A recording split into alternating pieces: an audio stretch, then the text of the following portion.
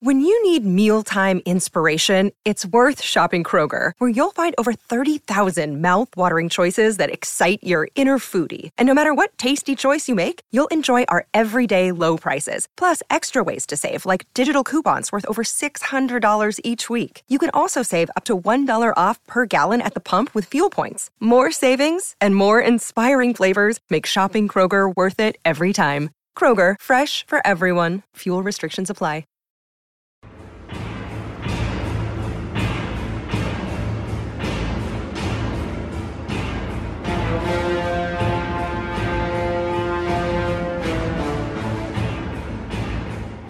Welcome to Dug Too Deep, the officially unofficial podcast for the Rings of Power on Amazon Prime. I'm Jim. I'm Aaron. And today we're talking feedback for Season 1, Episode 8. It's the season finale. Aaron, I'm going to go ahead and guess that we got double the amount of feedback on this finale. We did. The poison pill is that so many of people's takes were completely superseded by the action of, Episode 8, which was, I think, far more revealing than people were expecting it. Because I was hoping for some clarity on the stranger and who Sauron was, and maybe the ring.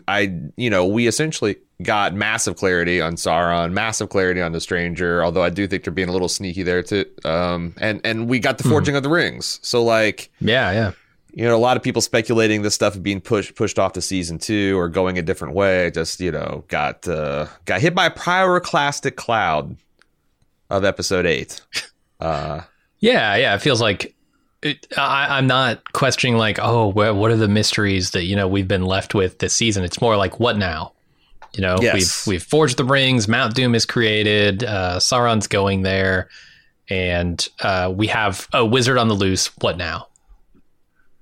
Yeah, and I think that's a good place for the show to be in, and I think it's positive that I was expecting it to continue to drag its feet on these mysteries, and the fact that largely they seem to not be wanting to keep that going is, I think, a huge plus.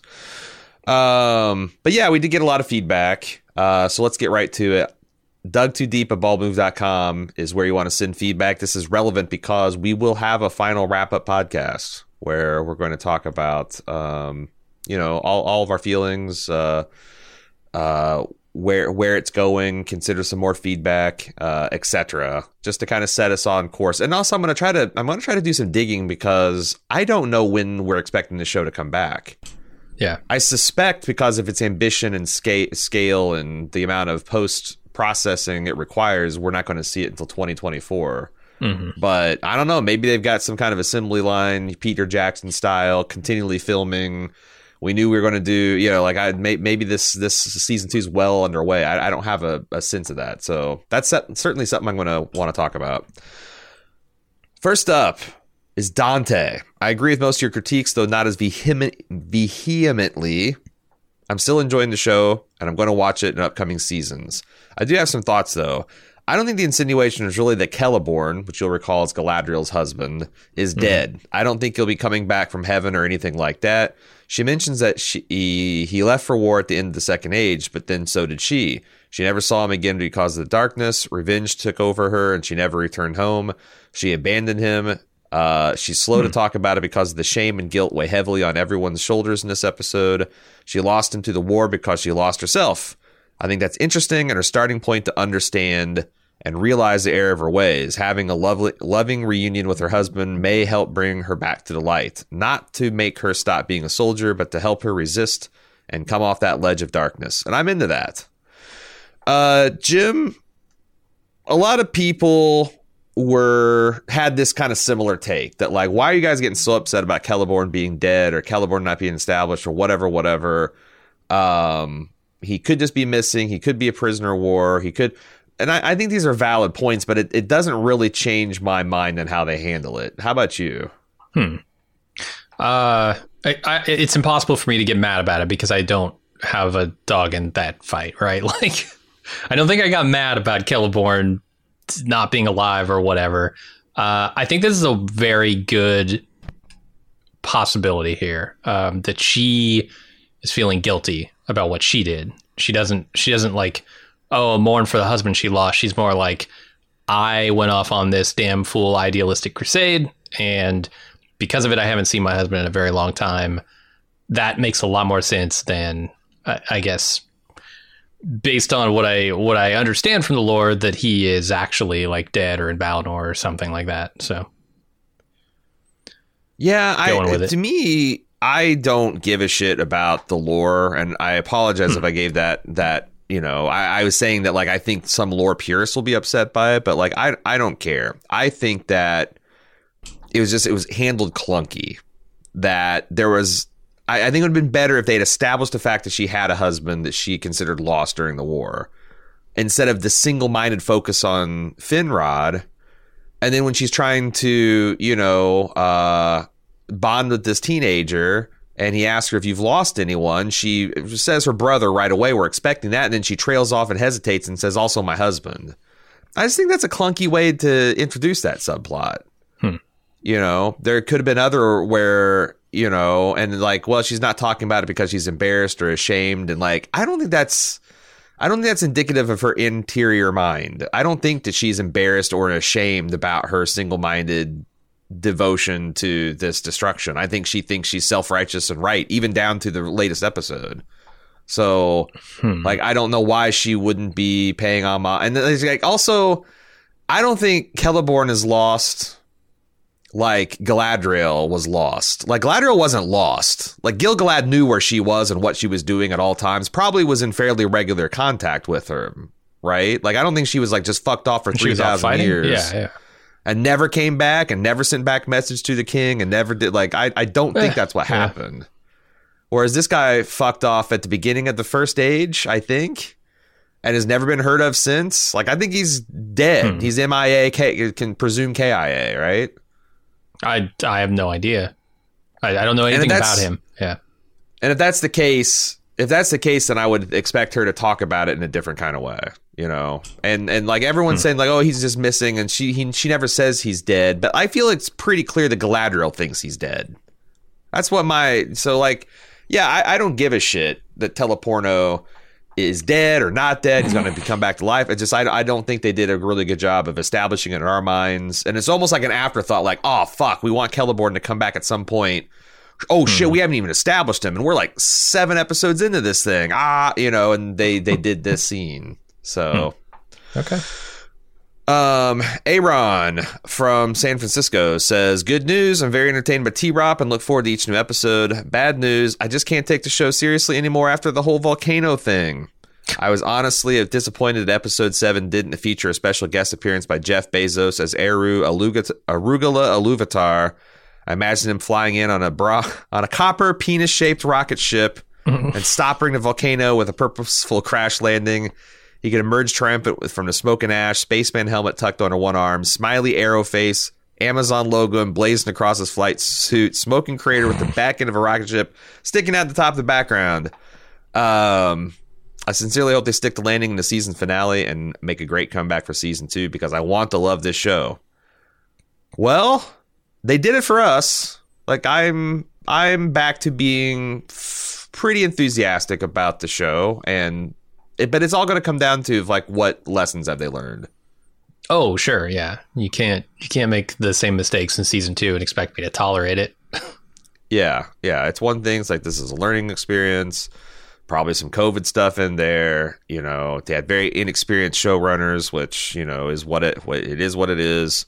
Let's see how they do in season 2. But I'm glad they're able to get a little bit of momentum going in because it was looking pretty grim. There at the end of episode 7 for me.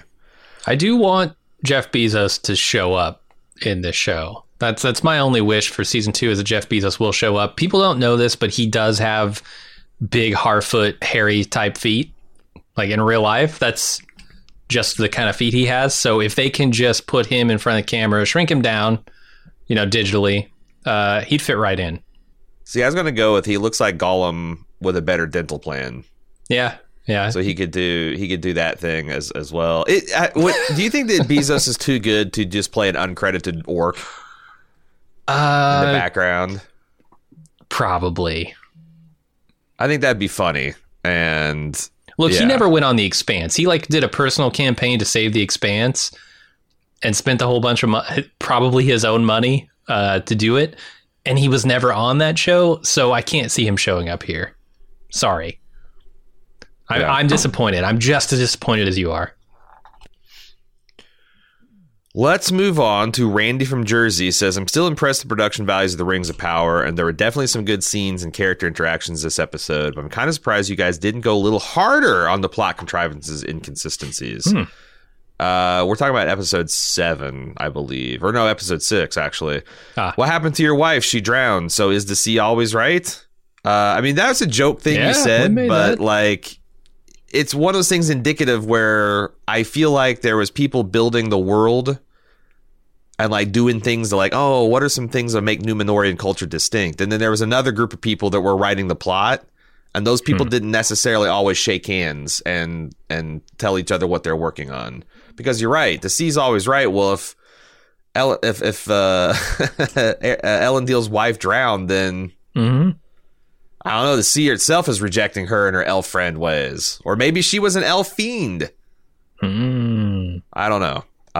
Then the villagers leave their village and go to the elven fortress because it was safer and more easily defended. And then the first thing to do is abandon the fortress and go back to the village. And the place to make their last stand is a tavern? Does any of this make sense militarily? There's some cool moments during that battle if you didn't think too hard about any of it. Yeah, I mean, I get that the fort had the secret button that you could push that would send the tower down to kill everyone around it, and that was a really neat trick. But like, it's weird that they were saying like, oh, we got. It's almost like they planned this out to fake out the audience. Like the audience was the orc army, and they're like, we got to misinform them so they fall into our trap. It's weird from our perspective. We didn't know what was going on, and again, I think this is indicative of the show's reliance of let's surprise and shock people rather than do something straightforward and clear from a motivation standpoint. This is just like in very small microcosm. Yeah, I mean, I will say the equation had changed at that point, right? Like they went up to that tower thinking they'd have the full support of the village to defend, and then half the village left to go support Sauron, or who they thought was Sauron. So now they have half the people they thought they would. The other side has that other half that left. I think they're just thinking, well, we're screwed. We need some desperate play here to maybe kill them all. And that was the tower collapse. Well, but crucially, also, they might have known they were screwed when they got to the village. Bronwyn is the one that says we got to go to the tower. Arondir gets there later and is like, oh, you're here at the test. So like maybe he has got a different plan. And so yeah, but I mean, the best plan is still to stay in the tower, because like I look at that the road up to that tower, and that is highly defensible. There's like no way those orcs get up there if they don't want them to. Yeah, I'm playing the devil's advocate, but I think that you got it right on here, Randy. That like you have every man, woman, and child that's strong enough to pull back a bow and throw rocks, just rain down hell on those orcs on the long winding. Yeah. And then at the very last minute, you have, maybe Arondir stay to blow the tower to take out as many as why everyone else heads down the other side of the mountain to some other refuge. The way they did it, come up there. Yeah, the way they didn't, it's like they should have sold that tower dearly and then scapered off to somewhere else. But again, I don't know the map. I don't know the terrain. This was not terrible. He does have another point. Why didn't the giant orc that attacked Arondir have a weapon? Arondir backs up to him. He should have got his throat slit, but instead the orc just tosses him around for 5 minutes. Yeah, that's a good point. Why doesn't this orc have like an axe or a sword or a mace or something? Because it seems like if he'd have just gone over there and caved Arondir's head in, it'd be all over. Oh, that's why he doesn't have one, because it would be all over. They don't want him to. Okay, so here's the other thing is like, this is a big time trope. Like, how many times have you seen the hero being thrown around by the strong man and ragdoll him for a bit, but not really? You know, this is the Predator. You know, the Predator doesn't just kill Arnold Schwarzenegger. He has to like really beat the hell out of him, throw him around a bunch first. Doesn't use his weapon. Like, at some point, you got to be like, okay, here are the Western civilization tropes, and they're just as powerful as like Eastern animation, you know, like when a boy gets a nosebleed when he's talking to a pretty girl in anime. that's stupid and dumb, and it happens all the time, but it's the way they tell stories, right? So I try not to criticize things being tropey unless they come across as hacky. And I've seen very well done versions of this that I've quite enjoyed. It's and I even enjoyed this one, to be honest. I thought it was a pretty cool scene. Here's a corker right here. I'm still not sure how Galadriel and the Númenórean cavalry knew exactly what village to go to. As far as we know, Halbrand just told Galadriel that the Southlands were attacked by orcs. The Southland is a big place, and yet they ride exactly where they're needed at exactly the right time. How does information get to Númenor? Yeah, because like if you remember the episode before, they were talking to Halbrand, and it's like, where are we going? And he points to a place on the map, which I assumed was the tower, and said, well, this is obviously where the people, if I were the people, I would fall back to this position. But Númenor was riding like at max speed towards this village in particular. Oh, maybe it's on the way. Yeah, maybe. Like the road to the tower also leads through the village, so they just happen to show up and there's a battle going. Halbrand is Sauron. Is there a possibility that Sauron and Adar are working together? Because sure, it seems like they're antagonists at this point. Because I think everything tracks out. Like Adar, Sauron says, "Did you recognize me?" And Adar says, "No, I don't." Adar says he killed Sauron. I think he thinks he did. Sauron says he was driven off by orcs. Like, all this stuff is strictly true. So I don't think they're working together, but that would also be one easy way to resolve that. You know, they're just working together. So yeah, I mean, even if they're not working together, like Sauron knows what's going on over there, and he's going to use this as an opportunity to embed himself in the good graces of the elves and get those rings forged and all that stuff. Yeah, I think he can use this as an opportunity to build trust, you know? Yeah. There's a lot more rings of power to ponder. We'll be back right after this short break.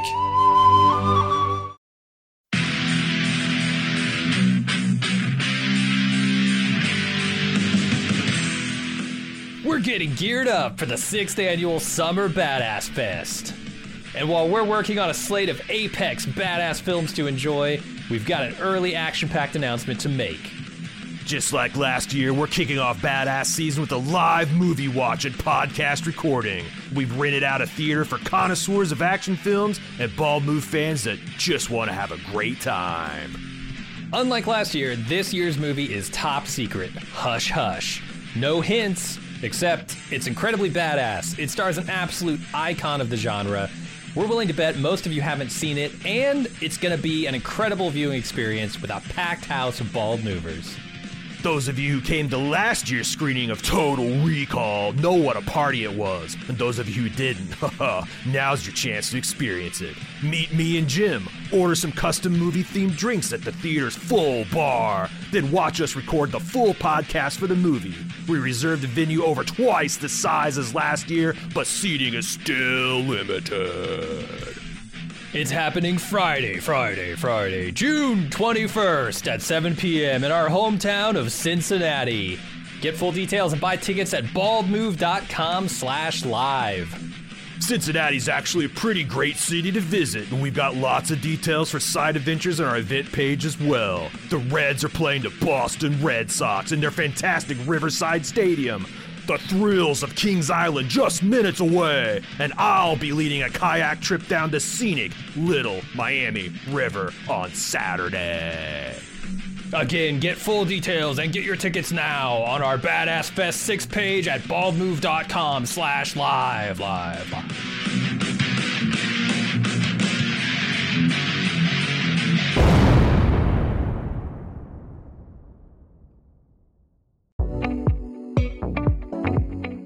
Here are the weekly highlights coming up this week on Bald Move. Apple TV is releasing a new series based on Blake Crouch's novel Dark Matter. Aaron and I are big fans of his work, so we're picking up the new show on day one. Join us this Wednesday for the preview podcast. The Shogun Limited series might be over, but that doesn't mean our Shogun coverage has to end. We've got the wrap-up podcast releasing this Tuesday, where we'll consider all your feedback and final thoughts on the series. And because we like the show so much, we decided to go all the way back to 1980 to cover the first TV adaptation of the novel. Do what you can to find a copy and join us this Thursday for the first of our 4-part podcast on the 1980 Shogun miniseries. And finally, the latest first-run movie, The Fall Guy, features Emily Blunt and Ryan Gosling. He's a stuntman tasked with finding the star of his ex-girlfriend's movie when he suddenly goes missing. Is it a rom-com? Yes. Does that mean I'll automatically hate it? Not if the trailer lives up to its promise. Join us for the podcast on Bald Move Pulp this Thursday night. You can find these and many other great podcasts by searching for Bald Move Pulp or Bald Move Prestige in your favorite podcast app. And now, let's dig a little deeper on Dug Too Deep. Giorgio says, is it possible that you are locking in on Isildur's personality too much too soon? We have a whole 5-season character arc ahead of us after all. Maybe they plan on to build him up slowly and show character growth and truly a change into being the hero he turns out to be before the ring then corrupts him. Won't that be a more devastating turn than whenever trials and sacrifices he endures, he grows up to be an honorable and righteous man that gets taken away by Sauron's evil ring of power? Could be. Could be that's what they're doing. They're going to have... They set themselves a pretty high bar, though. Yeah, I mean, that's the thing. Like, I understand that if you've read the books, you understand that Isildur is this heroic figure, and that his keeping the One Ring wasn't even as, like, nakedly evil as it's portrayed in the movies. But in the movies, which is what 99% of Tolkien fans' point of view begins and ends with, Isildur is the prototypical weak man that fails when you need them. Like, he is the object lesson of this that Elrond throws into Gandalf's face. And I feel like this show is showing that he started off as a weak man of low character that's easily swayed and you know, this kind of you know, not a person of substance, and his end point is going to be that person. So like that's not character development. No, there could be. I mean, yeah, I don't know. I mean, when you show the flaws of a character up front, you expect them to grow out of those flaws. Yeah. And then to, you know, subvert that. I mean, this is all tropes, right? This is all like patterns of storytelling. Yeah. So, like, to then subvert that at the very end, you could be going with a point that, like, even good people, even strong people can be corrupted by the influence of the ring or whatever. But I don't know, because then you look back at him and you ask the question naturally, was he ever actually a strong or good person? Yeah. If you start his story like this. So I don't know. Yeah. You might be right, Giorgio, but it feels to me like they're telling a story of how this guy, you know, how this kind of selfish, weak person came to be. Not like, oh, we're going to build this paragon of virtue and then he's going to have one moment of weakness and throw it all away. But yeah, you could be right. Roberto says, I'm surprised that Adar didn't die. After all the humanization of the orcs, it feels like Adar needed to go so Sauron can make the orcs into mindless servants for his purposes again. I think Adar is one of the strongest points of the show, so maybe they need him alive. Oh, I think season 2 is going to deal a lot with Sauron vying with Adar for supremacy. Yeah, possibly. I mean, they're both in the same land now. Yeah, I don't have a great read on Adar and Sauron's relationship as a thing. I don't know if they're going to be best of buds when he gets there or if they're going to be antagonistic. I really worry that the showrunners don't know anything more than we, that they have like, this is an interesting idea and we'll figure it out in season 2. Because here's the thing, is like Sauron's extremely powerful, but he has no army. Sure. And Adar is extremely powerful by rights of being an ancient elf that's been corrupted by darkness, and he has an army that he is just delivered for in a big, big way. So I wonder if Sauron can convince Adar. Does Sauron show up as Halbrand and be like, you know what? I was the king of the South. I can deliver the rest of the South to you, and like worms his way, kind of like he essentially plays in plain view of the audience the scam that he ran on Numenor and Galadriel this season. Only runs it on Adar and the orcs. Maybe.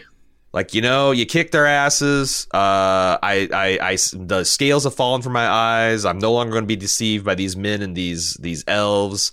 I want the South to be ran by the Southlands. I want the oppressed humans and orcs to live together in unity.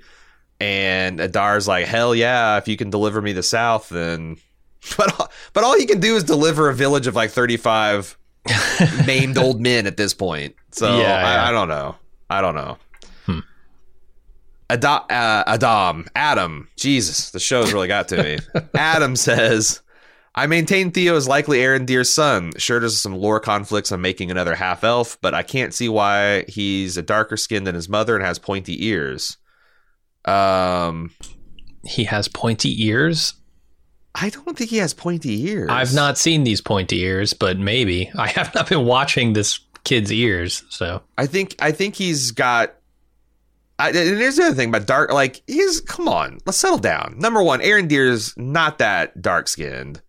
Second, like, I'm co-hosting with a dude whose brother looks stereotypically Mediterranean, and he's super white. And my co-host here is super white. So, like, that happens. Like, we're talking minor shades of difference here. He also says Theo and Galadriel, and the other thing is, like, I just don't know where that gets us. See, I think he's saying that maybe I've heard a lot of people express the fact that this guy's ears are hidden, and you got hidden ears. You think of elves, because of the Galadriel thing. Anyway, so what were you saying? Where does that get us? If Theo is a half-elf? Yeah, what does that do for the story?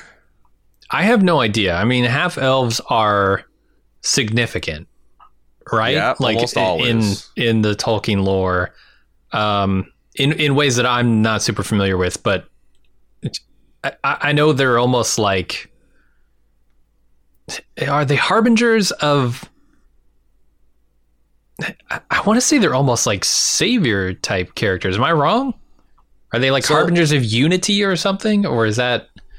They're always like very powerful, very impactful. They definitely have huge impacts in the plot. They give birth to people who have, echo throughout the plot. Yeah, like Elrond. But they're always also seen as star-crossed. They're tragic figures. Because Tolkien displays them as from two different worlds, and they're kind of like, doomed to have a bad end because they just can't be together forever. And that kind of, that tragedy kind of informs all the writing. So, I mean, maybe it's a tragic coupling, but I would say it's risky, but like for them to introduce another half elf. But I would say also, when you talk about, most of people's point of view is just they've watched the Lord of the Rings movies. Sure. So they don't really know all that lore and stuff. And also, the people who are inclined to be angry about a decision like that are already pissed off at this show and kind of hate it. So, and they're still watching it. They're still watching it. Don't get me wrong. Yeah. They're out there every single week clicking the button to give Amazon more likes and more views and higher numbers and more money. But boy, are they vociferous about how much they dislike this show already. So you can't really piss them off too much more. So sure, I guess go for it. If you want to make him a half elf, do it, because I won't really care. I don't understand the significance enough, and I'm one of those I watch the movies kind of guys. So I don't know. Try it. See what happens. I just don't think that Arendir nor Bronwyn act like a person who has fucked to the point that they even have a 15-year-old, 16-year-old child. They just don't. Each other. You mean each other, right? Because Bronwyn almost certainly has. Okay.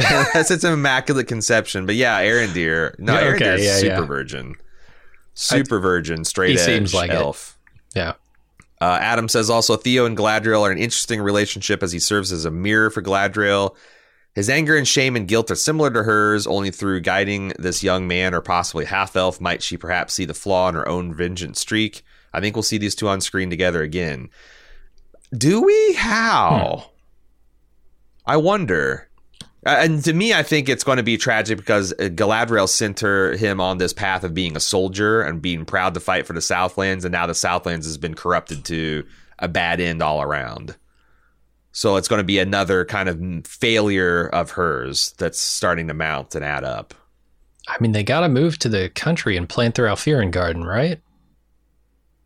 They got to see each other again. Oh, well, we're talking about Theo and Galadriel. We're not talking about Arondir and Bronwyn here. Gotcha. Finally, it's really something else. They made Beric a fully realized character. He's far more qualified than Isildur and will single-hoofedly save his ass, without which we don't get Lord of the Rings. So Beric, the real MVP. Hard to disagree. Yeah. Hard to disagree. And he did it with a cool-ass scar, too.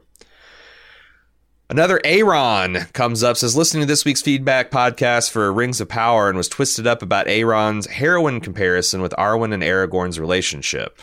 I think it's a beautiful picture of someone choosing love for a short time versus never having experienced it. The question really is, if you knew you would only have 10 to 15 years of a true, blissful, and loving, fulfilling love partner, and then they would die of cancer or heart disease, and you would lose them, is that a choice you would make?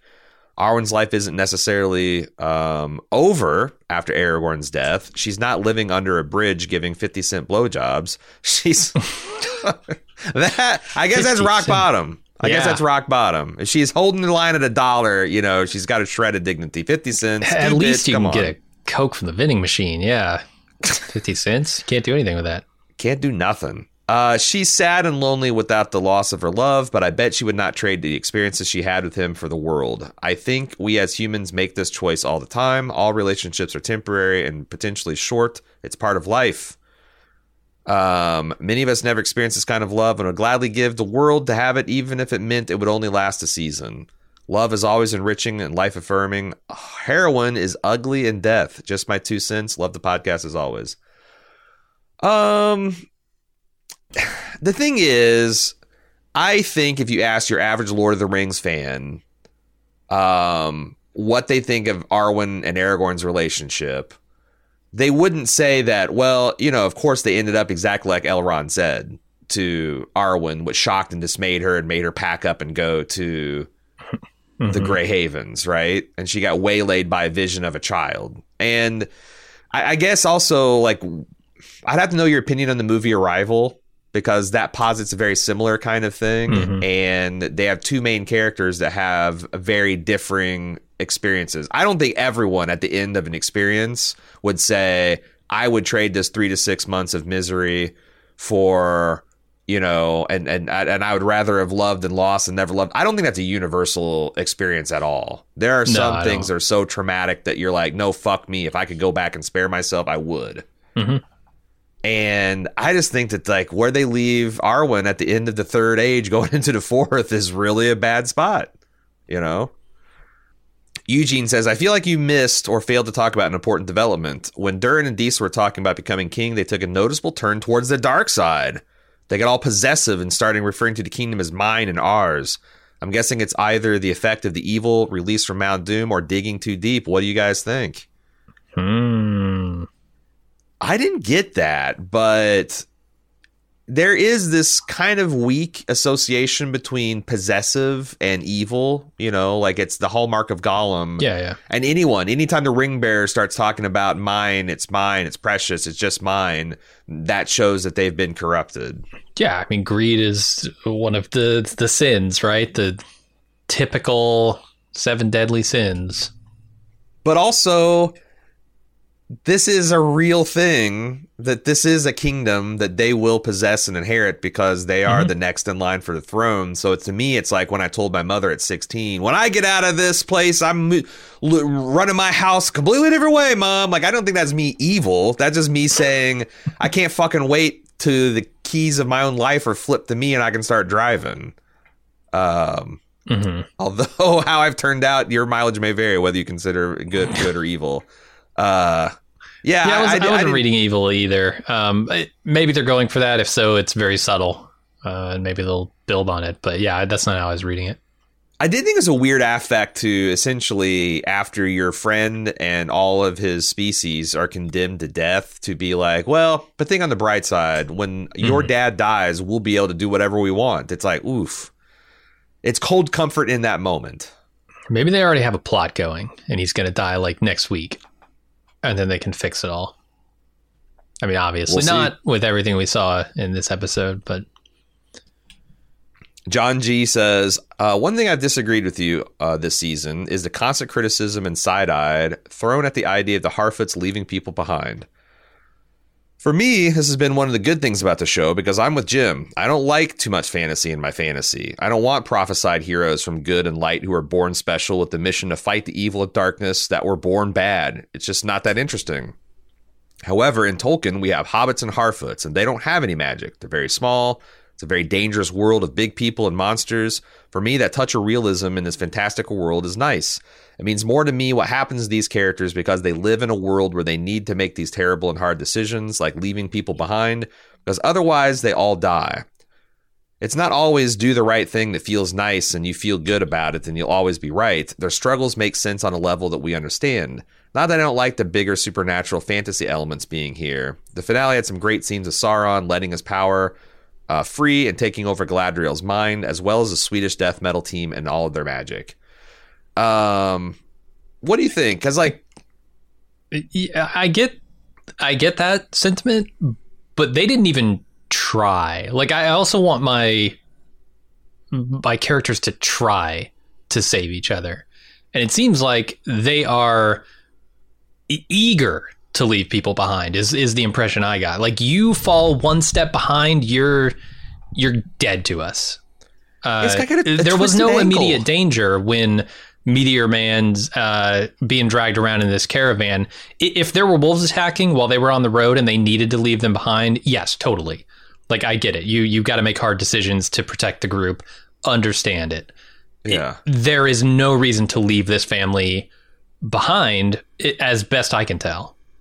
Again, I think they could have done a better job if they wanted to make this seem like this is a thing that we hate to do, but it's very necessary. Like I said, we are mice people. We are not hawks. We are not serpents. We are not badgers or foxes. We live by fitting in between the seams and hiding in the shadows, which is fine. But again, it's a twisted ankle.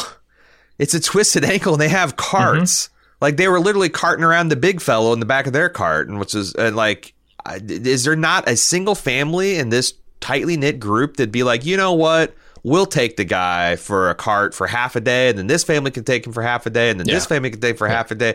Like, it was just like, nope, you're not only banished, but you're at the back of the pack. And if they said, like, you know, like I said, if there's wolves chase them, if there was some kind of famine where it's like, seriously, if we don't leave, you know, like, we're not saying you can't come with, but you got to keep up a pace, because if we don't get this next valley in the next X amount of time, like, we'll miss the harvest and we're all going to die in the winter. But they didn't establish any real stakes. Nope. The stake was he had a swollen ankle to probably be fine with a week or so of rest. And that was enough to get.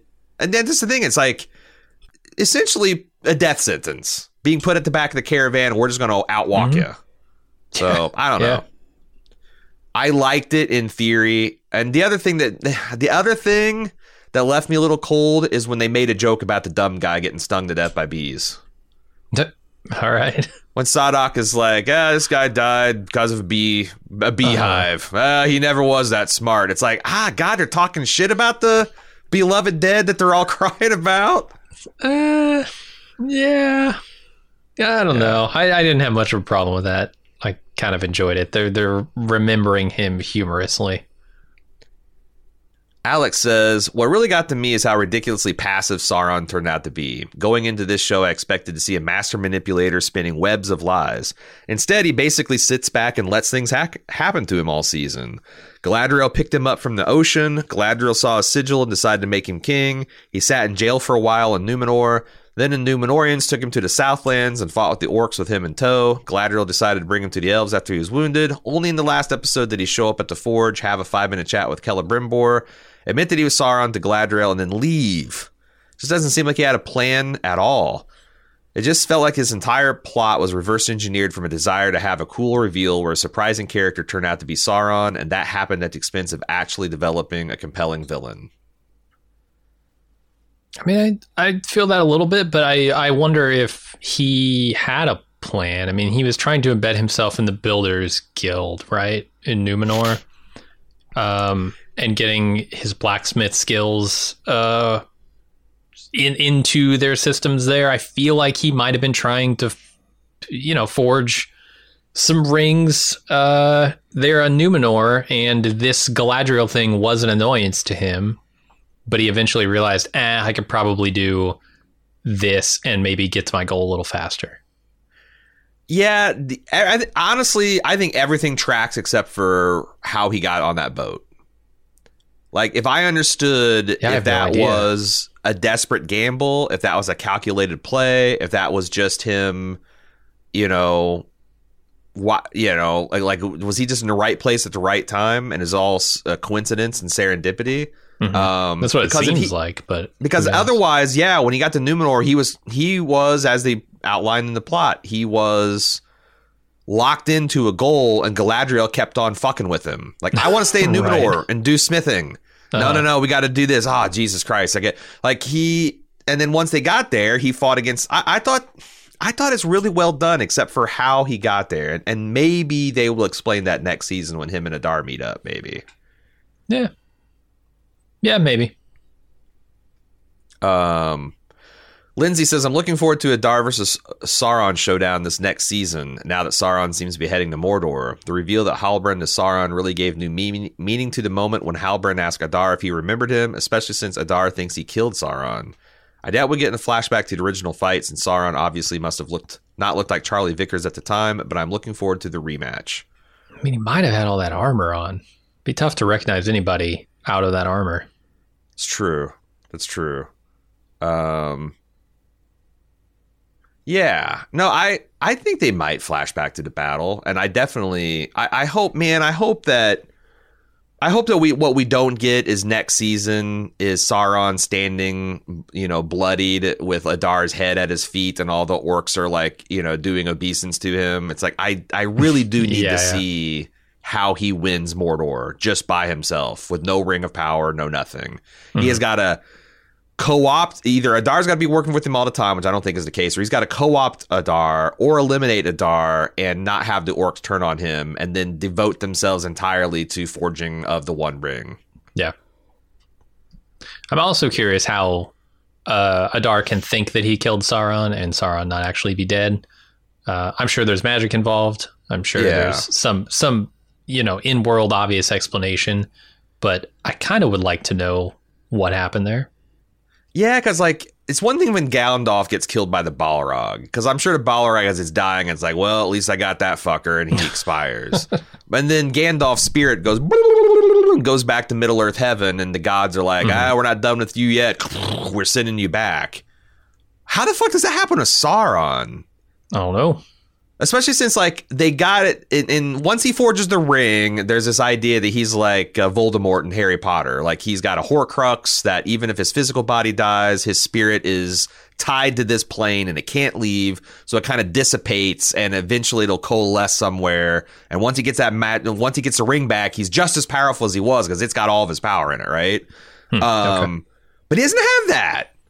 And why would the gods send him back? Like, this that's what doesn't make sense to me. Like, it makes sense that Adar kills him and his spirit would go to and fro and then coalesce somewhere else. But I don't know. Sauron's a great deceiver.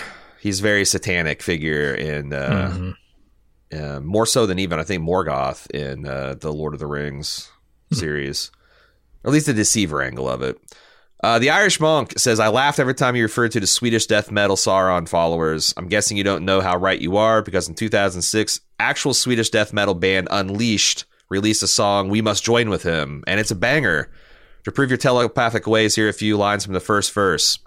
Smoke is rising from the mountains of doom. Okay, I can't do that. It's a little too much for my voice. Imagine Swedish death metal screaming. On the Tower of Barad-dûr, that's the name of Sauron's famous Black Tower. We must join with him. We must join with Sauron, or we have chosen death. The butcher baker, candlestick maker, could have said that as much this season. I I didn't. I just go with essentially a Death Clock Metalocalypse reference. Sure. I had no idea there was actually Swedish death metal bands repping Sauron out there. Makes sense. Thank you for Makes that. sense. We got a lot of Rings of Power to ponder. We'll be right back after this short break.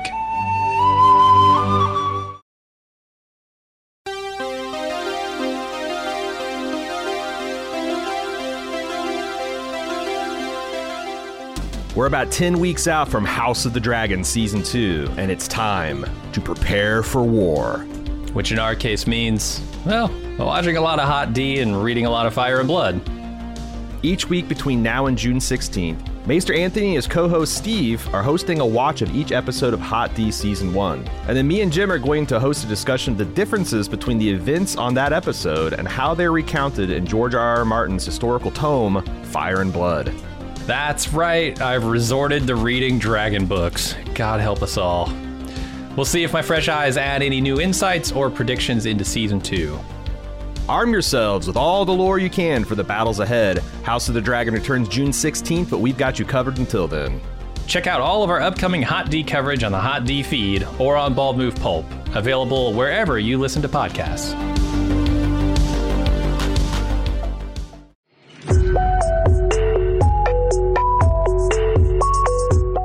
Hey, it's time for another season of Why is Mr. Feeney a Car? The premise is simple. A Gen Xer and a millennial watch old 80s action TV to see what still works and what doesn't. In previous seasons, we've done podcasts for Knight Rider, Airwolf, MacGyver, A-Team, and more. However, this year we're doing a very special season of Feeney. We're going back and reviewing the very special episodes of 80s and 90s sitcoms. Come cringe along with us as Hollywood tries to warn our families of the dangers of underage smoking, drug abuse, alcoholism, eating disorders, and much more. We start out with the episode of Boy Meets World where a high school kid gets sucked into a cult. Worlds collide as the Mr. Feeney finally makes an appearance on Why is Mr. Feeney a Car? Join me and my buddy Jay each week for episodes full of nostalgia and secondhand embarrassment. And don't worry, if very special isn't your speed, we've also got some all-time classic Knight Rider episodes to close the season with. Find Why is Mr. Feeney a Car? Each Wednesday on Bald Move Pulp, starting April 3rd.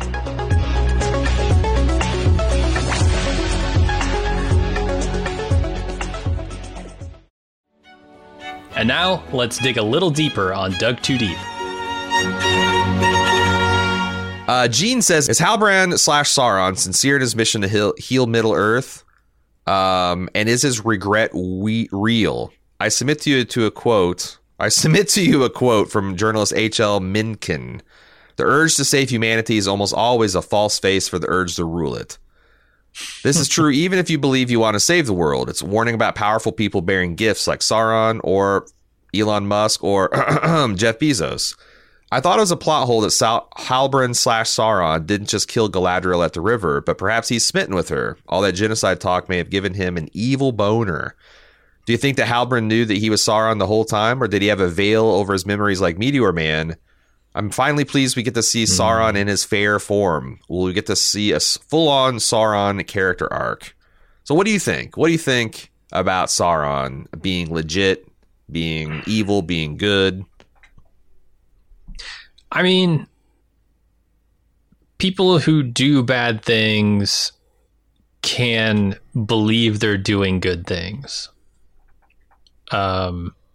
Yes. I don't think the idea of like doing a bad thing and thinking you're doing good is mutually exclusive. So I certainly believe if I look at Adar, I think he's in that position, right? He thinks that he's going to unite Middle Earth. He's just got some twisted ways of going about it. And I think the end goal there looks a lot different than a lot of people in Middle Earth would like it to look. So yeah, Sauron could definitely be the same way. I was definitely getting like vibes where he is into Galadriel in, I don't even know if it's sexual, right? It's a weird like attraction sort of way though. Power, yeah. Ruling together, power, yeah, all that stuff. Definitely getting those vibes. But yeah, I mean, his ideal Middle Earth might be hell for some and heaven for him, right? Yeah, I think it's possible. I was listening to David Chin's Decoding TV podcast on this, and his co-host Don read something from the Silmarillion where it said, essentially asked the same question, where it's like, Sauron repented and humbled himself and gave himself a fair form and kind of wormed his way into the elves and men of various times. And the book asks a rhetorical question. It's like, was this remorse genuine, at seeing the downfall of Morgoth and regretting the error of his ways? Or was it just the fear of hell, essentially? Like, oh my God, I saw Morgoth getting thrown into the pit of darkness forever. I don't want to do that, so I'm going to try to get right. And this isn't completely insincere, but like, it seems like from the point of view of the universe in Tolkien's writings that they're kind of unsure. So I kind of think it's cool that we ourselves are unsure. And I think that episode 8 did a particularly good job of threading that, where it's like, is Sauron just fucking with Galadriel and manipulating her? Or is there a genuine love there and respect? Is there a genuine desire to undo some of the bad things that his boss had done? Does he feel genuine regret and he's eventually going to regress back to his mean? I don't know. And I think that's cool. Yeah. Does he want to be tempered by the light? No, it's an interesting idea. This is one of the things where I think they're really like in House of Dragon. I'm really impressed by how they're like representing all the points of view in the universe, like somehow through the actual events. And I think that Lord of the Rings of Power with Sauron and his present state of character development is really nailing that kind of like in-universe hand-wringing about what's actually going on here. What's the actual truth? It's representing that accurately, and I think that's cool. Storlax says, quick note regarding Nori and Gandalf on an adventure together. I realize that lore purists out there might look at the stranger's decision to vacation in Rhûn as a reason to outright disprove that we're dealing with Gandalf. But I think it's important to remember that just because the Istar and Nori have set off to follow their noses towards Rhûn, that doesn't necessarily mean they will actually get there. Plenty of ordinary folk in the world ahead that could delay them, as well as many darknesses to keep them at bay that might not allow them to pass along the way. Or information they could discover that changes where they want to go, But I do think that, yes, anything could happen, right? And you can do anything as long as it's well done. I do think that they spent a lot of time setting up this, what is it, Miser's hat or what Miser's hat? I can't remember the star cluster that you can only see from Rhûn. Oh, Hermit's. The Hermit's cap. Yeah. That it feels like a lot of that's going to be wasted screen time if they never make it to Rhûn, if that's just a MacGuffin destination. So, like, I do think there's a mystery there that needs to be explored, and I think they will. But we'll see. Sam H. says, I'm good has to be the lamest climatic line for a magical incineration of the Swedish death metal band and reveal for Gandalf. This flip-flop's almost as ridiculous as the Harfoot crew semi-successfully fighting and evading those Sauron-worshipping magical beings. That section left a very children's book compared to a story that is otherwise going for serious fantasy, and I always feel like it's misplaced. None of the Nori or Harfoot sections all season have been fun or interesting to me. Maybe I'm just a hater. Overall, I've got many petty gripes and criticism of the show, but being honest, I'll definitely be watching next season, albeit with lower expectations than I came to this show with. I noticed that Dave and Don were really bagging on this "I'm good" line, and it didn't occur to me to criticize it because it was so Iron Giant, and I love Iron Giant so much that like maybe a very powerful but simple-minded being just standing up and saying "I'm good" actually gets me. But I didn't think that was a stupid line. No, it didn't register as stupid to me at all. But maybe I'm just not properly calibrated. Yeah, maybe we're the simple-minded ones here. Because yeah, I mean, having a person stand up to evil and be like, I'm good, actually, is kind of laughable. But in the scene, I really was gripped up, and I was excited to see him blow those moth people to hell, That was a statement. Final. Plus, also, it's like, is he good or is he evil? We've been saying that, and he just saying, I'm good. Like, finally, we get an answer. If he was like, I got this, I would definitely have noticed that. Yeah. But I'm good didn't register. Yeah. And as far as the Harfoot, man, like I think that you're in good company for criticizing the show because I think podcast is a fair representation of how the community feels about this show. That it's gorgeous and the craftsmanship is exquisite and the plot succeeds about half of the time. However, most people's bright spot on the plot does include the Harfoots and the dwarves and Elrond. So you're kind of in thin company there, but I mean, I don't know. I feel like we're dead center on the two extremes of the fandom or not fandom here. Like, I don't see a lot of people saying, hey, this show is flawed, but it has some really bright spots. What I see is half the people saying, this show fucking sucks. It's the worst thing I've ever seen. This is an atrocity to Tolkien. Yeah. And then I see the other half going, it's amazing. Look at all, the horse riding scenes and look at how beautifully they're integrating like this particular plot element from the book. I see very rarely people having measured views on this show. And of course, right, it's the internet. But it's a hype and angst machine. That is what the internet does nowadays. So yeah, I try to just give my opinion, and I don't hate the show and I don't love this show. I think it's a fine show for the most part with some serious flaws. Yeah. I agree with that. And I also agree that like I will be watching next season, again, schedule permitting, but this is a show that's, got a lot of eyeballs on it. It does some things extraordinarily well. The biggest flaw, I think, is the inexperience of the showrunners and the writers. And that's something that can be fixed just with experience. Like, they'll be better next year, you would hope. But I don't know, because here's the other thing. Scott Gimple was a staff writer in The Walking Dead that wrote some pretty fucking good episodes. And on the basis of that one season of excellence, they gave him the keys of the kingdom. We're flipping a lot of keys in this podcast for some reason. They flipped him the keys to the kingdom and said, you are now The Walking Dead. And I think it went to his head because from that point forward, instead of being like, okay, I've done a lot of good things, but there's also some criticism here. It's almost like he's like, nah, no one knows what the fuck they're talking about except for me. And ruined the show. Like, he was supposed to be the savior. He's supposed to be the one that brings balance to the writing, and he just fucking ruined it. And then Angela Kang has come in and has tried to like give it a good send off.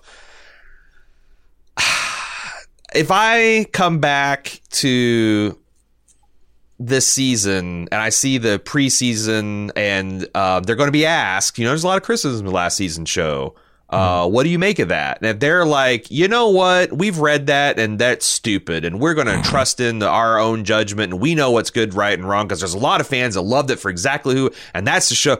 I'm going to be like, oh, fucking Christ. But if they're like, you know what, yeah, we are inexperienced and we did learn a lot in that first year, and I think fans are going to see us mature as storytellers going forward, I'm going to be like, thank God they can be taught. Because that's what the Picard writers said going into season 2. They're like, actually, we thought season 1 was awesome and there's no problems and people just need to suck it. And surprise, surprise, season 2, hot garbage. So, like, can they be taught? Are they humble enough? And they should be. Jesus Christ, they don't know. They're Jon Snow's. They know nothing. They should try to triangulate on the feedback. They can't. You can't make a show that pleases everybody, but I think they should do harder to shore up the weaknesses that they had in the season. Yeah, I don't know what their opinions on their own work is, because what I'm getting from all the articles I read about them prior to this season, talking about how they've been writing for 25 years together. And by the way, when they say that, they're talking about middle school plays that they did. Yes. Yeah. I don't know if they're properly calibrated on that, because writing a middle school play for 25 years is entirely different than writing the biggest budget show in the history of cinema. So yeah, agreed. I don't know if you come away from that going, well, we've been writing for so long. Obviously, we're experienced. So it's not experience. It's not that we can learn anything new from that. It's more we just didn't write to people's taste. I could see them coming away from it with that. Because I just don't know. Like, the way it's been portrayed is they are longtime writing partners who have a history and a substantial catalog under their belts. I just don't see it from their IMDb credits. Like, Yeah. I see two shows that they've written episodes for or whatever, and that's kind of it. But like, do they see it that way? Do they see themselves as needing some tempering in this kind of experience, or do they see themselves as like seasoned already? Yeah. I don't know. Yeah, I know what I'm hoping on, but we'll have to see. Because the media sees them as seasoned, which is crazy to me. Crazy that everybody's like 25-year veterans. I'm like, show me their catalog. I see, that's the thing about Hollywood writing is there was a lot of like uncritical parroting of that, but also almost without fail, they would like make sure that people knew that like they don't have any screenwriting credits. Like they're but I wish they'd made the connection earlier. And maybe I don't know. I don't know, because I don't like. Apparently, J.J. Abrams vouched for these guys. Oh, Why? That's who I want vouching for my the bastion of creative cinema that is J.J. Abrams these days. That's what I want. Has J.J. Abrams' star fallen that far? Because he's done some fucking good shit, man. Is it? Is it really in my that mind? bad? In my mind, I don't know. Yeah, I just got to see like how do they feel about this? Because if they got any humility and any appreciation for where they're at, I think they could learn from valid criticisms. And I think there are some valid criticisms this season and course correct, but we'll see. August P has a pretty hot meme for us. It says, Expanse writers, hey, Jeff Bezos, interested in adapting our highly regarded final trilogy? Bezos. And it's just a screenshot of the stranger saying, I'm good. Great reaction gif. Him just saying, I'm good. You can just use that to like, hey, do you want us to get Taco Bell for you tonight? I'm good. Jamie H says, I'd like to collect my internet points because in the feedback for the first 2 episodes, I wrote that Galadriel's shipwreck friend, a.k.a. Halbrand, was totally Sauron.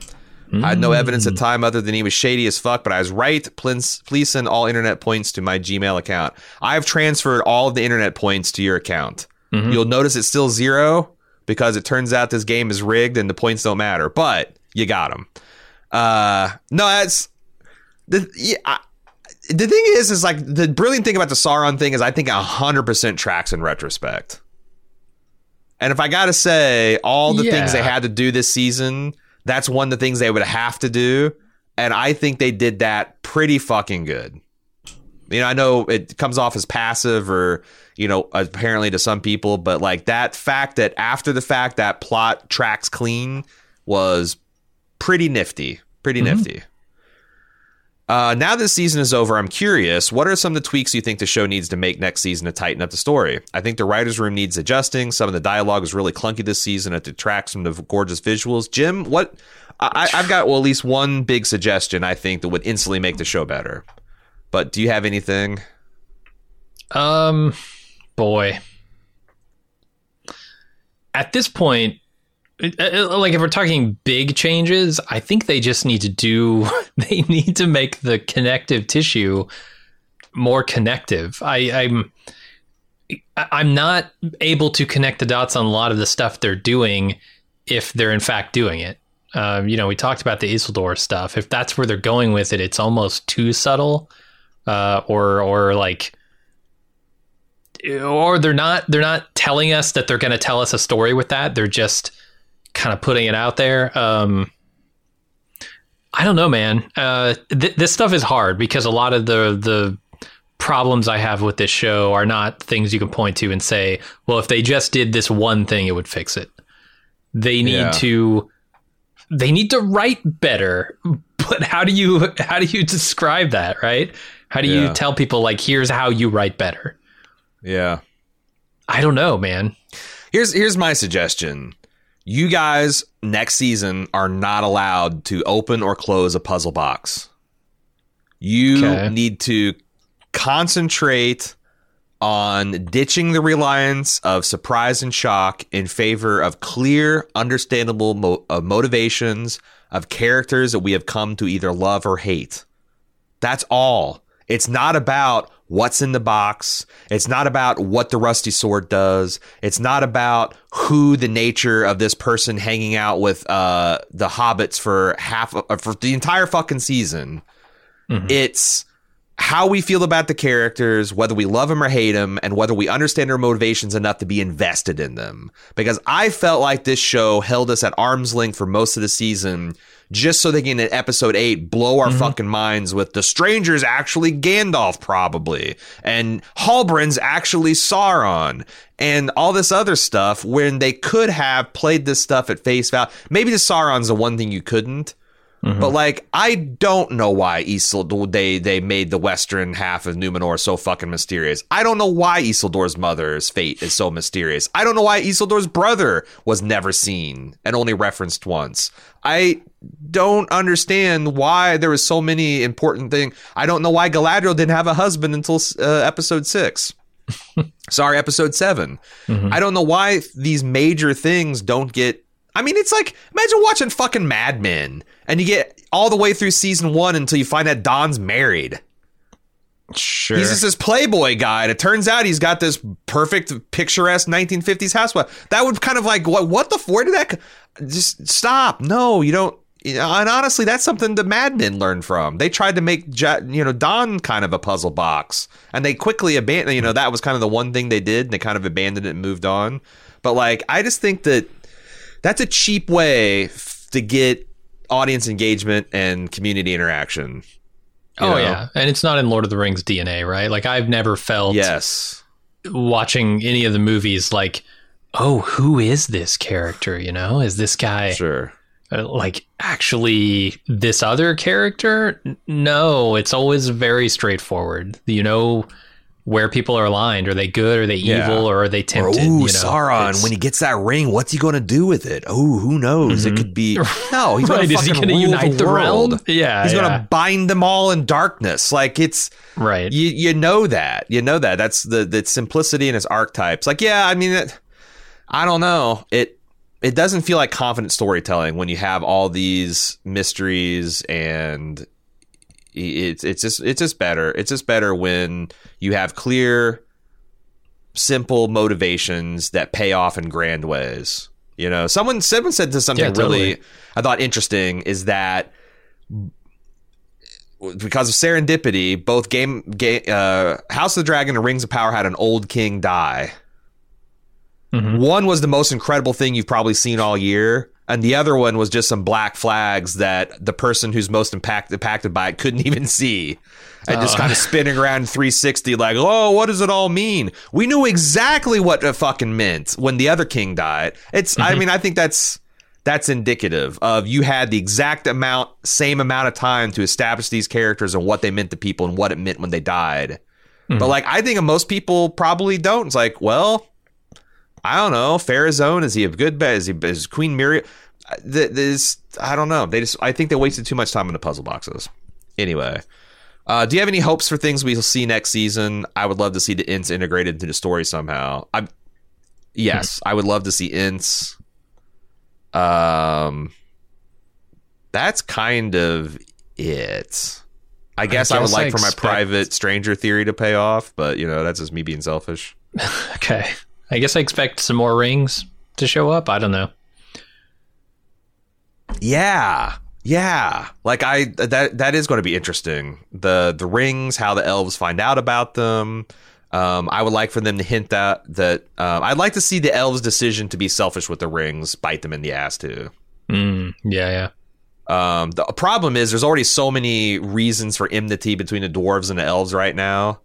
Sure. Like, you turned your back when you could have saved us. Well, you tried to steal our mithril and broke your oath to the mountain. And it's like, I don't know. The idea, like, they also really soft pedaled the idea that the dwarves helped Celebrimbor build his forge, and that wasn't ever really acknowledged. The fact that the forge was built, the fact that dwarves weren't there anymore, the fact that was a pretty big joint operation they did. So I'd like to see some more of that. RG from Texas said, one episode to redeem them all and maybe the entire season for me. After experiencing the debacle episode 7, which I thought was the worst of the season so far, I was really afraid for episode 8. I really want to watch this. I really want to like the series. When episode 8 cold opened to reveal falsely that Stranger was Sauron, I literally turned off the television. However, the best episodes or best scenes of episode 8 also had the ability to make them the worst and lose us all. First, the misdirection that the Stranger was Sauron, only to hint that it was Halbrand slowly. I bring gifts, devices of power over flesh, etc. To then have the wizard be revealed in such a powerful scene was truly amazing. However, if the Stranger turned out to be Sauron, then it would have been a huge disappointment. The other scene was when Halbrand revealed himself to Galadriel. How he went from seducing her to finally trying to coerce her was so good that I almost believed she would accept. Obviously, if she would have, even for half a second, it would have been a major upset. Sadly, I think this is a weakness of the show. I feel like every episode they are swinging for the fences, many times falling flat. Likewise, every 10 minutes a character is supposed to say something wise or powerful but falls flat as dialogue. For example, when Nori says goodbye to Poppy, in a very emotional scene, Poppy says, "It seems like everyone I love goes away." Nori responds to the effect of, "That's how we learn." Take away the acting and the beautiful scenery and the music, and it's a horrible thing to say to an orphan. Next time you give condolences to someone, drop in and otherwise we wouldn't learn, and let me know how that works out for you. In short, it's a great episode, but I felt like the entire season was the showrunners were playing Little League Baseball, trying to hit a home run with every time they were at bat to swing. When they hit it, it's amazing, and when they struck out, it was awful to see. Yeah, imagine Babe Ruth points to the the stands in the outfield every time he gets up to bat, right? Yeah. That one time he hits it out of the park where he says he's going to is not nearly as impressive. Right. There's the time he just grounds out to first. And I think you're right. I will say this, that if I had to choose between showrunners that just play it safe and try to go middle of the road for showrunners that take big swings and big ambitious things, and I definitely prefer the latter than the former. But also, it's hard to judge when you have literally first timers doing it, because maybe you could say that you have to earn the right to take those big swings. Like if a guy just walks onto the squad and just starts swinging at everything and striking out, yeah, that guy's an asshole. But if like your team captain says, "You know what? I'm gonna swing for the fences on this one, boys." Fine, yeah, do it. Let's see there, slugger. And I feel like a lot of these swings would have connected better if they had a better person. And they did. They had much more experienced people, Jones, to direct and showrun this thing, and they passed them up in favor of these guys. So yeah. Adam says, let me start with what I thought was good. I loved the Nori and Stranger stuff. I got teary-eyed at the end, and the adventure of those two characters are what's going to bring me back for season 2. I also love the Elrond character, who I think, and the actor who I think does such a good job. I wish he were in the Lord of the Rings movies, with no slight towards Hugo Weaving. Oh, you can't take Hugo Weaving out of the Elrond. No. I wish I could watch him for a solid hour each week. Now onto the bad. I thought the Forging of the Rings, which is the centerpiece of the show, was a major disappointment.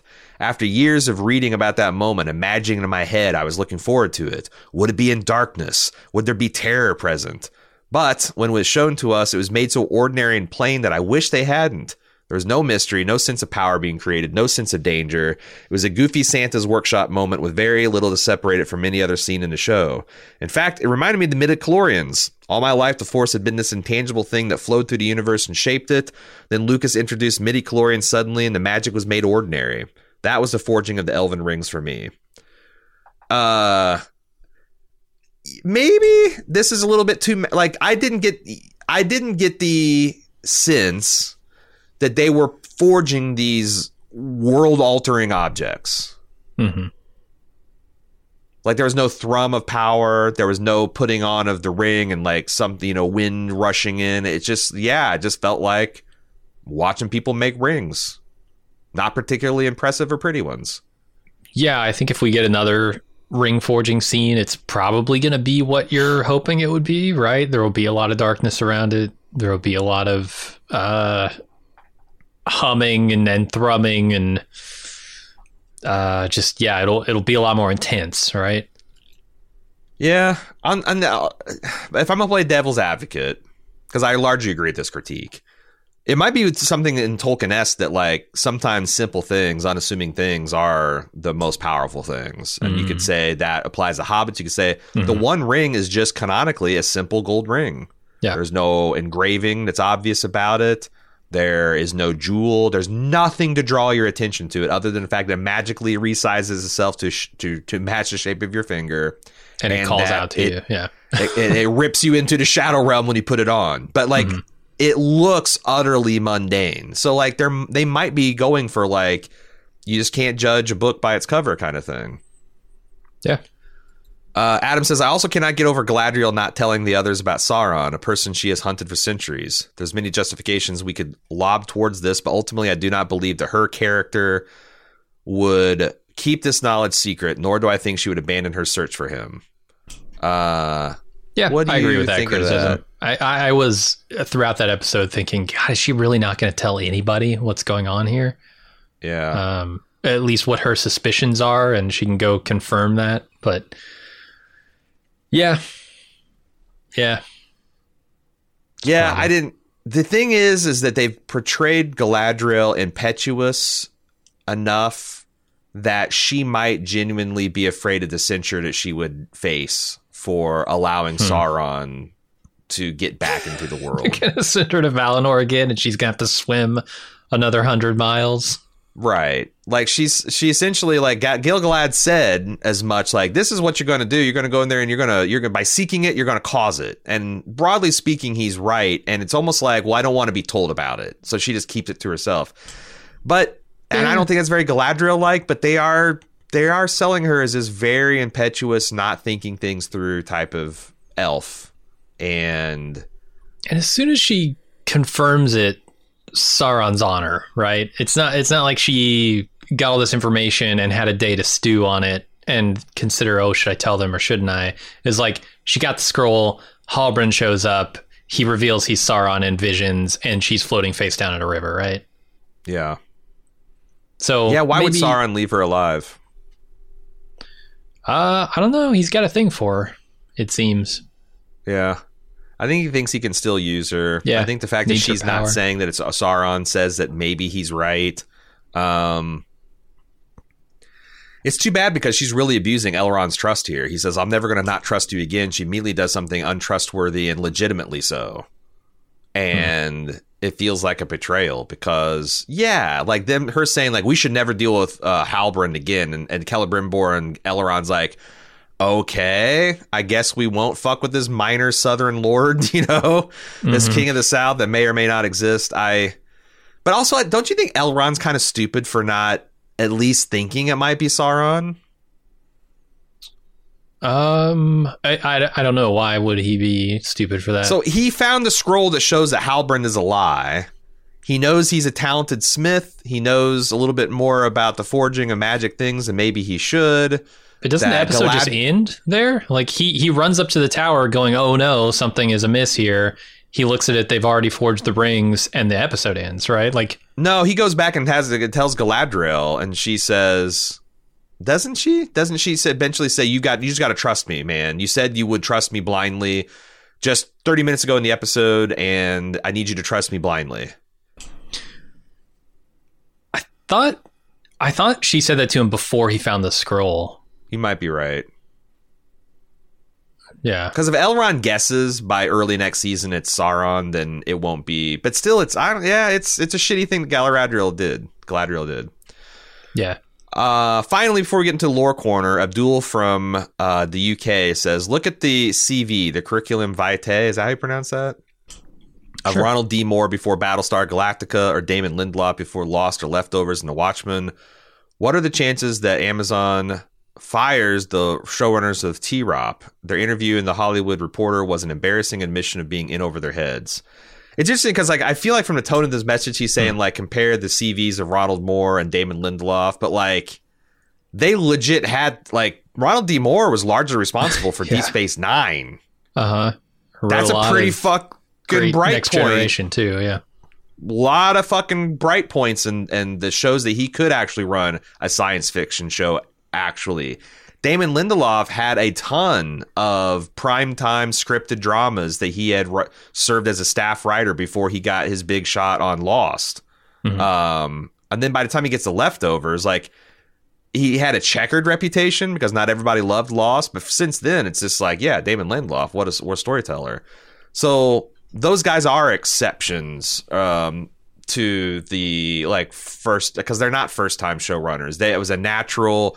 They cut their teeth under more experienced people as a part of a larger writing room. They got promoted to staff writers. Then they got promoted to showrunners. You know, like that is a natural progression. These guys, I mean, it'd be like, it's honestly, guys, it's just as shocking as if you found out that me, Jim and Aaron were showrunning the Lord of the Rings of Power.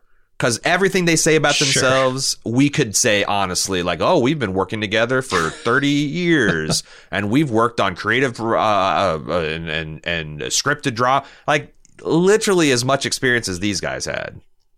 I would never not trust myself with a show like this or any show. I can't imagine the temerity to put your name forward for show running this show with that little experience. It would never even occur to me to do that, to be like, call my rich and famous friend and be like, hey, we really got this idea for this thing. And, you know, we're like in our mid 30s now and we're not happy with where we're at in our career.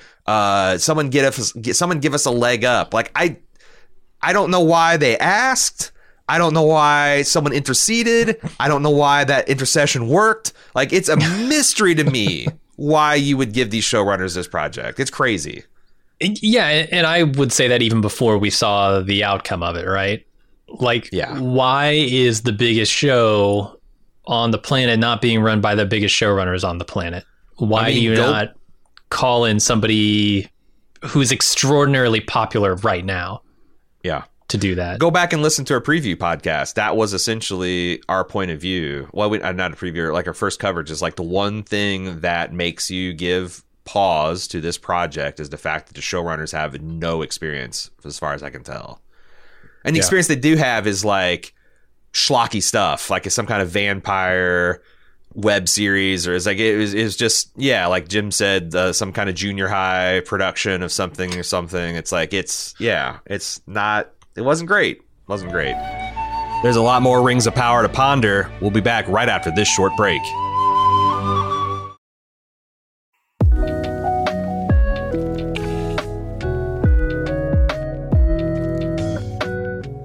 You've been listening to quite a few Bald Move podcasts now, but you're not in the club?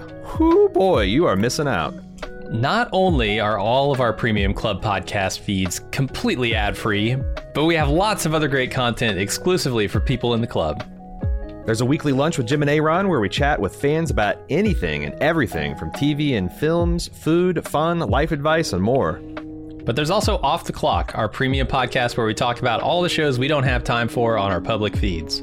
Plus, you get access to our full spoiler-filled first-run movie reviews of our newly released films. Don't forget Instant Take and Talk podcasts, where we give our hot takes and discuss television shows with our fans live and immediately after the episode airs. With mega shows like House of the Dragon coming this summer, we're going to have lots to talk about. Not to mention access to our fun and friendly community of club members, with exclusive Discord channels and a dedicated forum. It's one of the best places on the internet to hang out and chat about pop culture. Bottom line, you're helping two regular type guys in the Midwest make the content you like to listen to, which some would say is reward unto itself. Help keep the lights on and the bits flowing at Bald Move. And get some awesome content for yourself. Head to support.baldmove.com to join the club today.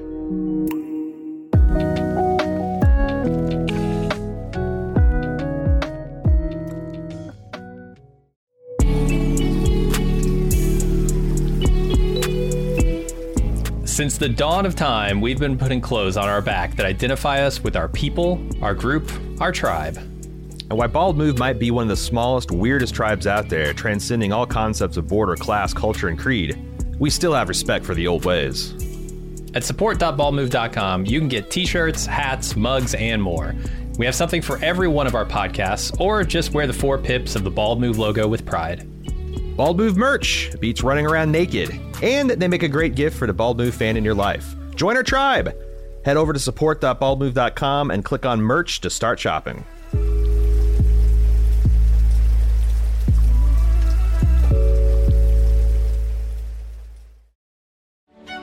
And now, let's dig a little deeper on Dug Too Deep. That's going to do it for this week, except for the lore corner. Stick around for that. But I know some people don't like to hear the potential spoilers of that. They might be leaving us now. We will have one more wrap-up podcast where we talk about, and I don't know how long it'll be, but it'll be essentially us trying to divine when the show's going to come back. See if there's any retrospective the creators might have given to give us insight into what went wrong and what went right. I'll always like reading those kind of post-mortem interviews. And so we'll have that out next week. Follow along. We're still run strong on Hot D. We got a lot of stuff coming up for the end of this year and beginning of next year at baldmove.com. Follow us on twitter.com/baldmove. Dug Too Deep at baldmove.com is how you get feedback in for the last wrap-up episode. And now we're going to talk to John from the Lorehounds for the Lore Corner. Joining me now from the Lorehounds is both John and David, back from his sojourn through Middle Earth. Welcome back to the Lore Corner, guys. Thanks, Aaron. It's good to be here. Yeah, thanks for having us. We got a smattering of lore stuff here at the end of all things. Mike is up first. He's wanting to talk about the Cultists. Said both the podcasts, I presume he's talking about Bald Move and Lorehounds, have speculated on the possible elvish origins of the Swedish death metal band members. I like to point out that the Helm, the member, has clearly human ears. Unless the cult clips elf ears like to do their dogs, I'd wager that all three of them are human. I didn't take a look at them because I imagine we got better looks at their ears in this last episode. Turns out they're just moth people. Yes. they're moth spirits. But like I swear to God, until episode 8, we never got a look at a straight up look on these people's ears. The helmet covered the ears. I don't know. Maybe they got elf eyes. We talk about these. Oh, go ahead. Sorry. No, I was going to say what. Go ahead. We talk about these the Swedish death metal band, the band on our podcast that came out today, and I was really confused for a long time because they had elven-like bearing, that sort of haughty reservedness, and so I was really confused for the longest time, and then John convinced me that they're probably humans. Oh, I was thinking, well, at this point, they're probably Maiar, right? Maya? I don't know. They're really playing fast and loose with this magic I haven't, stuff. Again, because you guys release this on the day that we compile and record the feedback. I haven't listened to your guys' feedback yet, or your guys' episode yet. But I wondered, did you make any connection between the moths that Gandalf is whispering into and the moth of the person that got banished into the Shadow Realms? Because it looks like... We didn't chat about it, but I heard you bring that up. Yeah, it looked very Gandalf friend to me, but I don't know.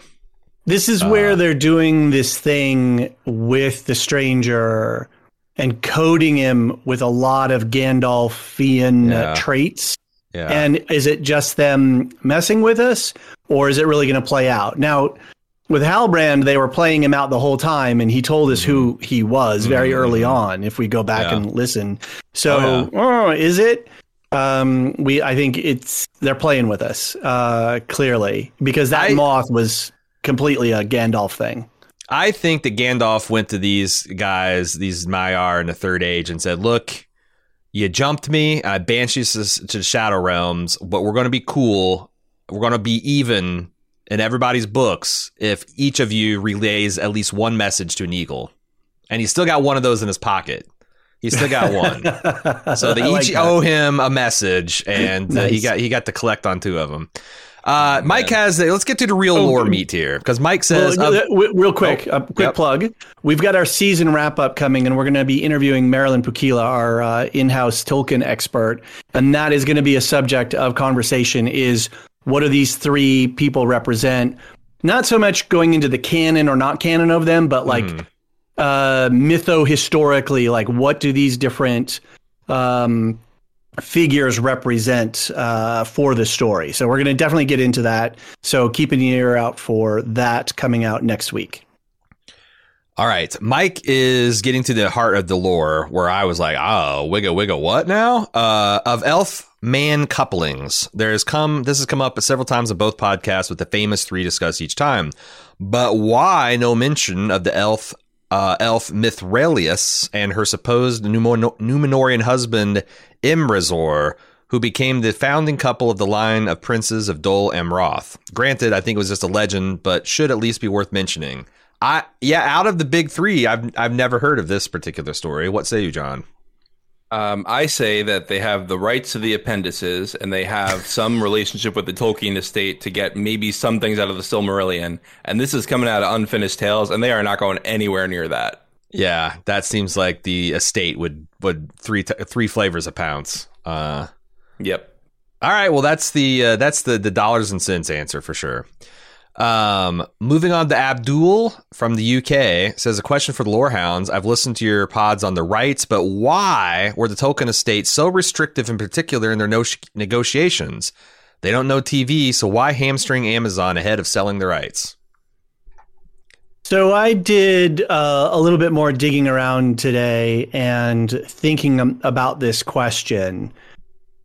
And if we step back and we think about what intellectual property is out there that is available to make TV and films from, we know that Tolkien sold the rights in 1969, and that was to The Lord of the Rings and The Hobbit, and the rights to make film and television and explore a bunch of other stuff. There's some other vague language in there about what else they can do. There's a weird carve out that says TV shows under 8 episodes or less are not included. I don't know how that gets interpreted, but that's somewhere in the language. It must have been during the era of the miniseries. They're like, oh, well, you may have to do a miniseries, and that's not going to be the same thing as a television show. So right. So the Tolkien estate still owns the book rights, right? Those are theirs, and they're in an obligation with HarperCollins on those rights. So like whenever they do anything with book stuff, they have to do it in conjunction with HarperCollins. So if we look at a lot of the other stuff, the Silmarillion, Berion and Luthien, The Fall of Gondolin, The Children of Hurin, Unfinished Tales, The History of Middle-earth, guess whose name is on all of that stuff?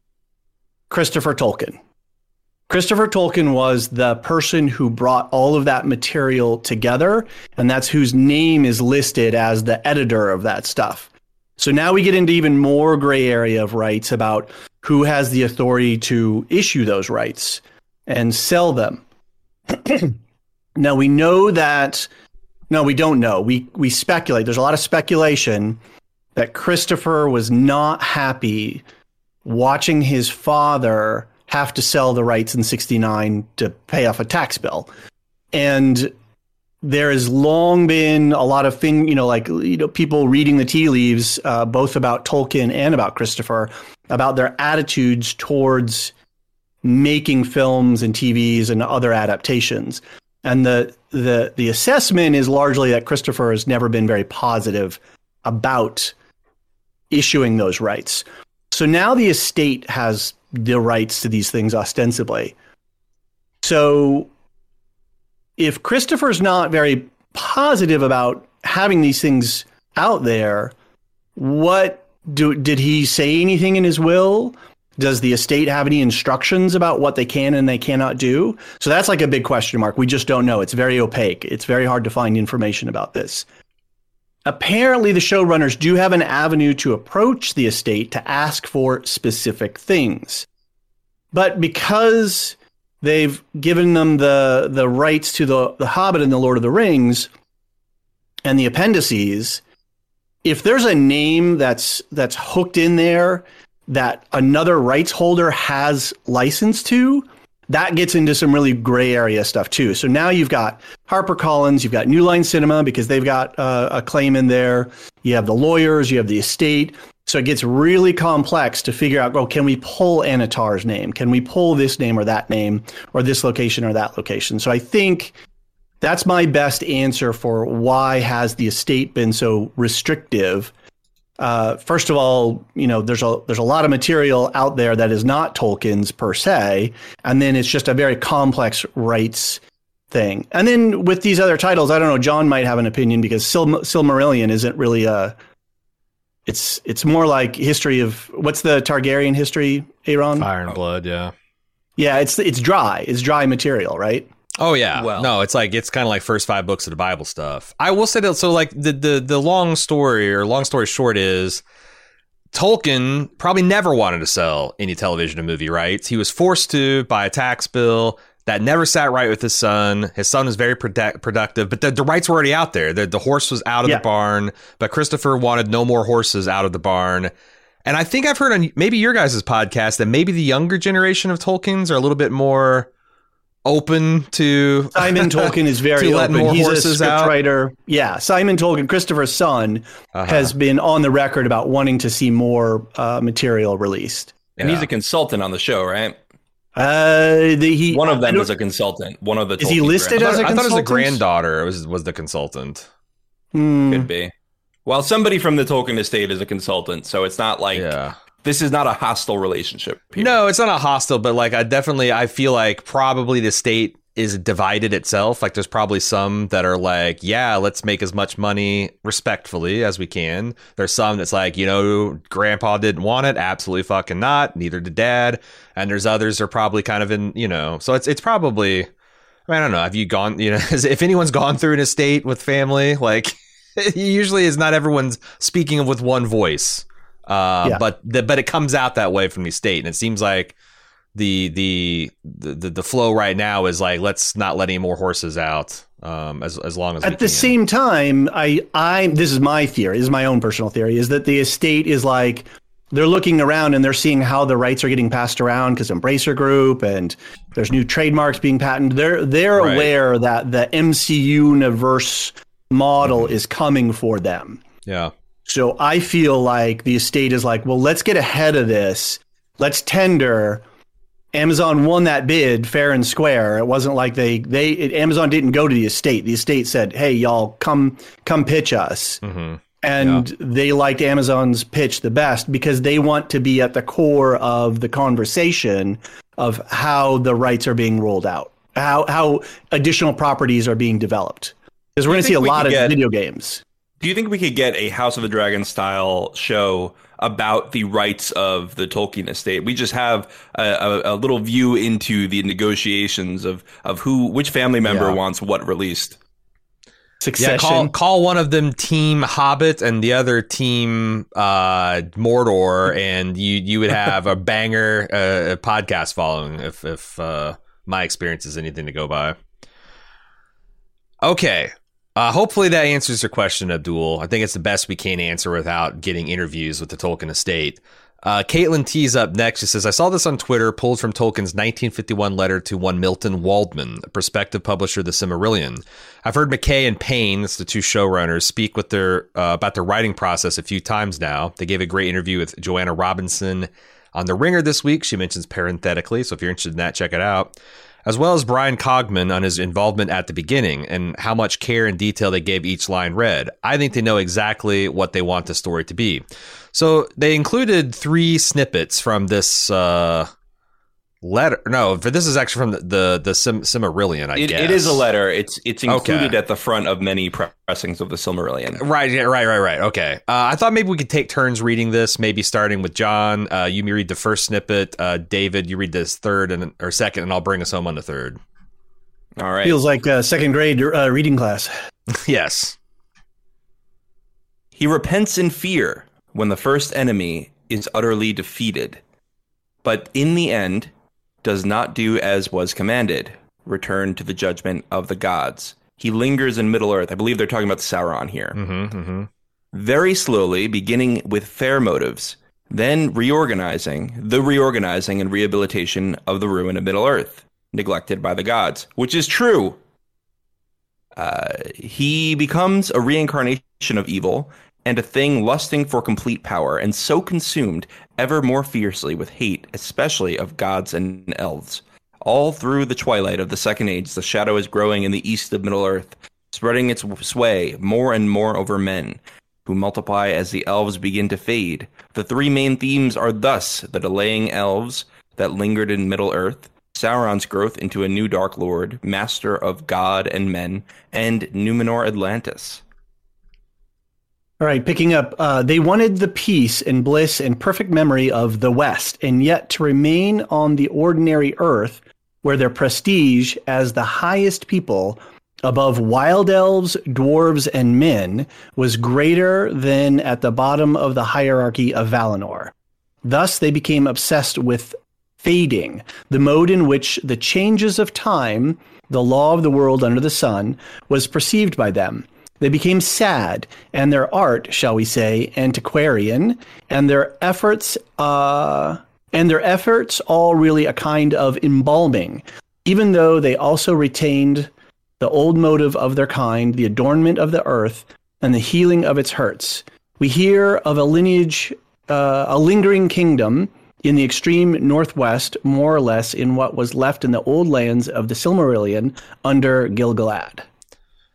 Finally, many of the elves listened to Sauron. He was still fair at that early time, and his motives and those of the elves seemed to go partly together. The healing of a desolate lands. Sauron found a weak point in suggesting that, helping one another, they could make Western Middle-earth as beautiful as Valinor. It was really a veiled attack on the gods, an incitement to try and make a separate, independent paradise. Gil-galad repulsed all such overtures, as did Elrond, but at Eregion, great work began, and the elves came nearest to falling to magic and machinery. With the aid of Sauron's lore, they made rings of power. Power is an ominous and sinister word in all of these tales, except as applied to the gods. The chief power of all the rings alike was a prevention or slowing of decay, i.e. change viewed as a regrettable thing, the preservation of what is desired or loved, or its semblance. This is more or less an elvish motive. But also, they enhanced the natural powers of a possessor, thus approaching magic, a motive more easily corruptible into evil and a lust for domination.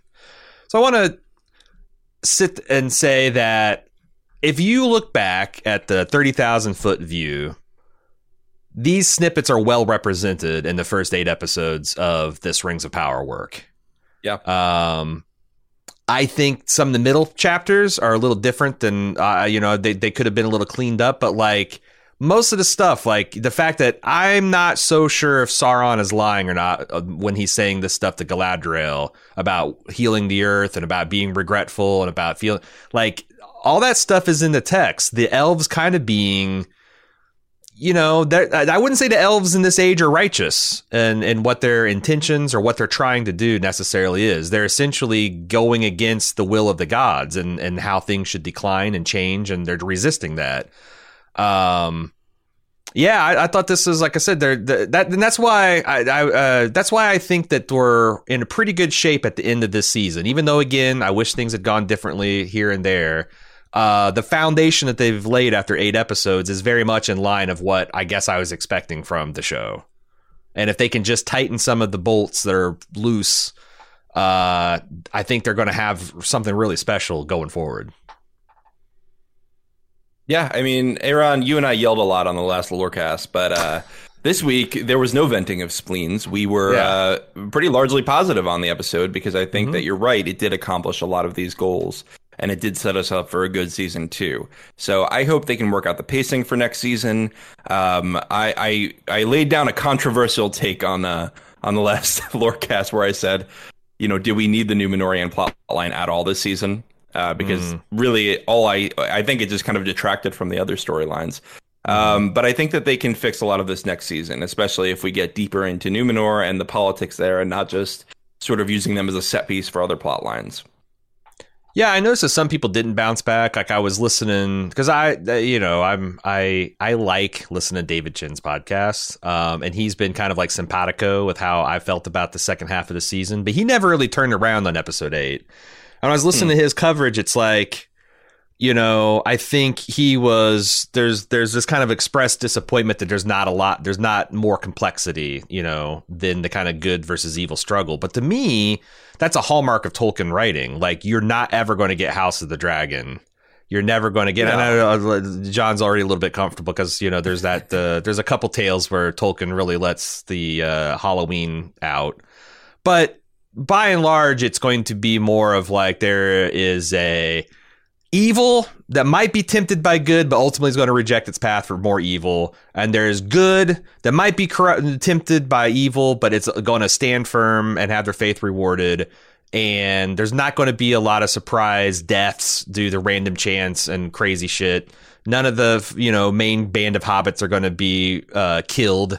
Not that they don't transform, but broadly speaking, other than Boromir, who died because he gave in to corruption, you're not going to have the Game of Thronesian just kind of body counts and swings. And that's fine. It's fine to have well-told, gorgeous morality plays every once in a while, I think. On the Lorecast, one of the things that we've been talking about is the Shippey test. So Tom Shippey, who's one of the preeminent Tolkien scholars, he talks about when you have a different medium, and this all came about in reaction to the Jackson films. When you've got a different medium, there are changes that you're going to make it work, and you have to think about then, are you in the core of the story at the end of that adaptation? And are the changes that you made, do they serve the purpose of, keeping you in that core, but because of television, movie, whatever, you had to, stitch some lines together, put some characters in different places and that kind of stuff. And I think with episode 8, I'm firmly in the camp that they passed the Shippey test with this season. They've given us exactly what we just all three wrote here, which is the elves are obsessing, they're freaking out, they need to figure out some sort of stuff, and we've got Sauron who thinks he's as he says, well, I don't see a difference between ruling and saving, it's the same thing to me, and then how that then turns very sour. And I think all of this stuff that we just read is well within the core of what they gave us on the screen. And I think you have to contextualize this letter too. I believe Tolkien wrote this to a publisher who he was trying to convince that the Silmarillion was vital to the Lord of the Rings, because at the time he was trying to publish the Lord of the Rings and the Silmarillion together. He wanted that to be a box set. And the publisher said, look, I don't get it. You need to just break this down for me. Can you pitch me the story of the Silmarillion, basically? And this is what he gave us. So I think that this is a good way to look at it, but also it is a bird's eye view, and I don't think it gets to all the nuances that he wanted. But I agree that this is a good thing to look at to show how the show is doing things right. The publisher wanted hobbits. He didn't want a history of Silmarillion stuff. Yeah, but anyway. All right. Well, guys, thanks a lot for being our guide throughout the season here in the Lore Corner, and holding down the real serious heavy lifting on lore down over on your Lorehounds podcast. Really appreciated. I've really benefited from your guys' analysis and details that you've been able to put into the show. And now it's time for us to sail west until next season, when hopefully the Valar will send us back to Middle Earth to complete our quest. Until that day comes, and people want to continue to listen to the Lorehounds, what are you guys going to be up to, and where can people find you? Well, we decided, just sort of on a kind of a quick reaction, that we couldn't not talk about Andor. So we're going to jump into Andor. We should be releasing our first episode. We're going to recap episodes 1 through 6 this week. And then we're going to jump in. We've heard some different structure, how they're structuring the show. We might get 3, maybe 4 podcasts in on the rest of the season. And then over to what's next, John, after that? We've got the White Lotus starting October 30th, and we're doing full coverage on that. We're doing sort of a Bob Moose style recap and some lore research background. Lore is in real world lore now, history, Sicily, things like that. So it'll be not, I've loved talking about elves, but it'll be nice to ground myself in Earth for a little while. And then after that, the only other thing that we have definitively on the books is the Wheel of Time, and we're just waiting for Amazon to give us a release date for that. And then we're going to go full bore. We're going to be doing, John's read all the books. I'm the audience proxy, where I'm just coming into this pretty fresh. We both watched the season a couple of times. John's got the books, and we're going to do lore breakdown, feedback, all that good stuff, episode reactions. We'll see how we structure the season once we start, but expect full coverage from us there. All right. That's pretty exciting stuff. It's that's a whole crop of stuff. Now it's time for me to do my outro. Now we will be back next week for a wrap-up podcast where we're going to talk about kind of our hopes for next season, our fears for next season, try to get to see if we can get an idea of how long we're going to have to wait for next season. I'm going to dig into this showrunner interview and see if I can find something to howl with laughter or gnash my teeth at. But we are wrapping up the Rings of Power coverage. We'll be back, of course, next season, schedule permitting. Life permitting, all that stuff, but it's our intention to come back. But if this is, you're not quite convinced, you want to see where else the journey lies of Bald Move, please go to baldmove.com. That's our main website. You can follow our release schedule and what we do each and every day at twitter.com/baldmove. If you'd like to support us after all this, we'd appreciate it. Support.baldmove.com. And as far as us, what we got coming up next, we're still putting the House of the Dragons to bed. We got another week or two of that left. We have 6 more weeks of The Walking Dead. Yeah, that's right. We're still a podcast covering it. It's been 11 seasons, probably 13 plus years. We're going to end that. And then next year, we're looking forward to The Last of Us coming to HBO. We're looking forward to Foundation Season 2 returning to Apple TV. Looking forward to Severance. Looking forward to Yellow Jackets.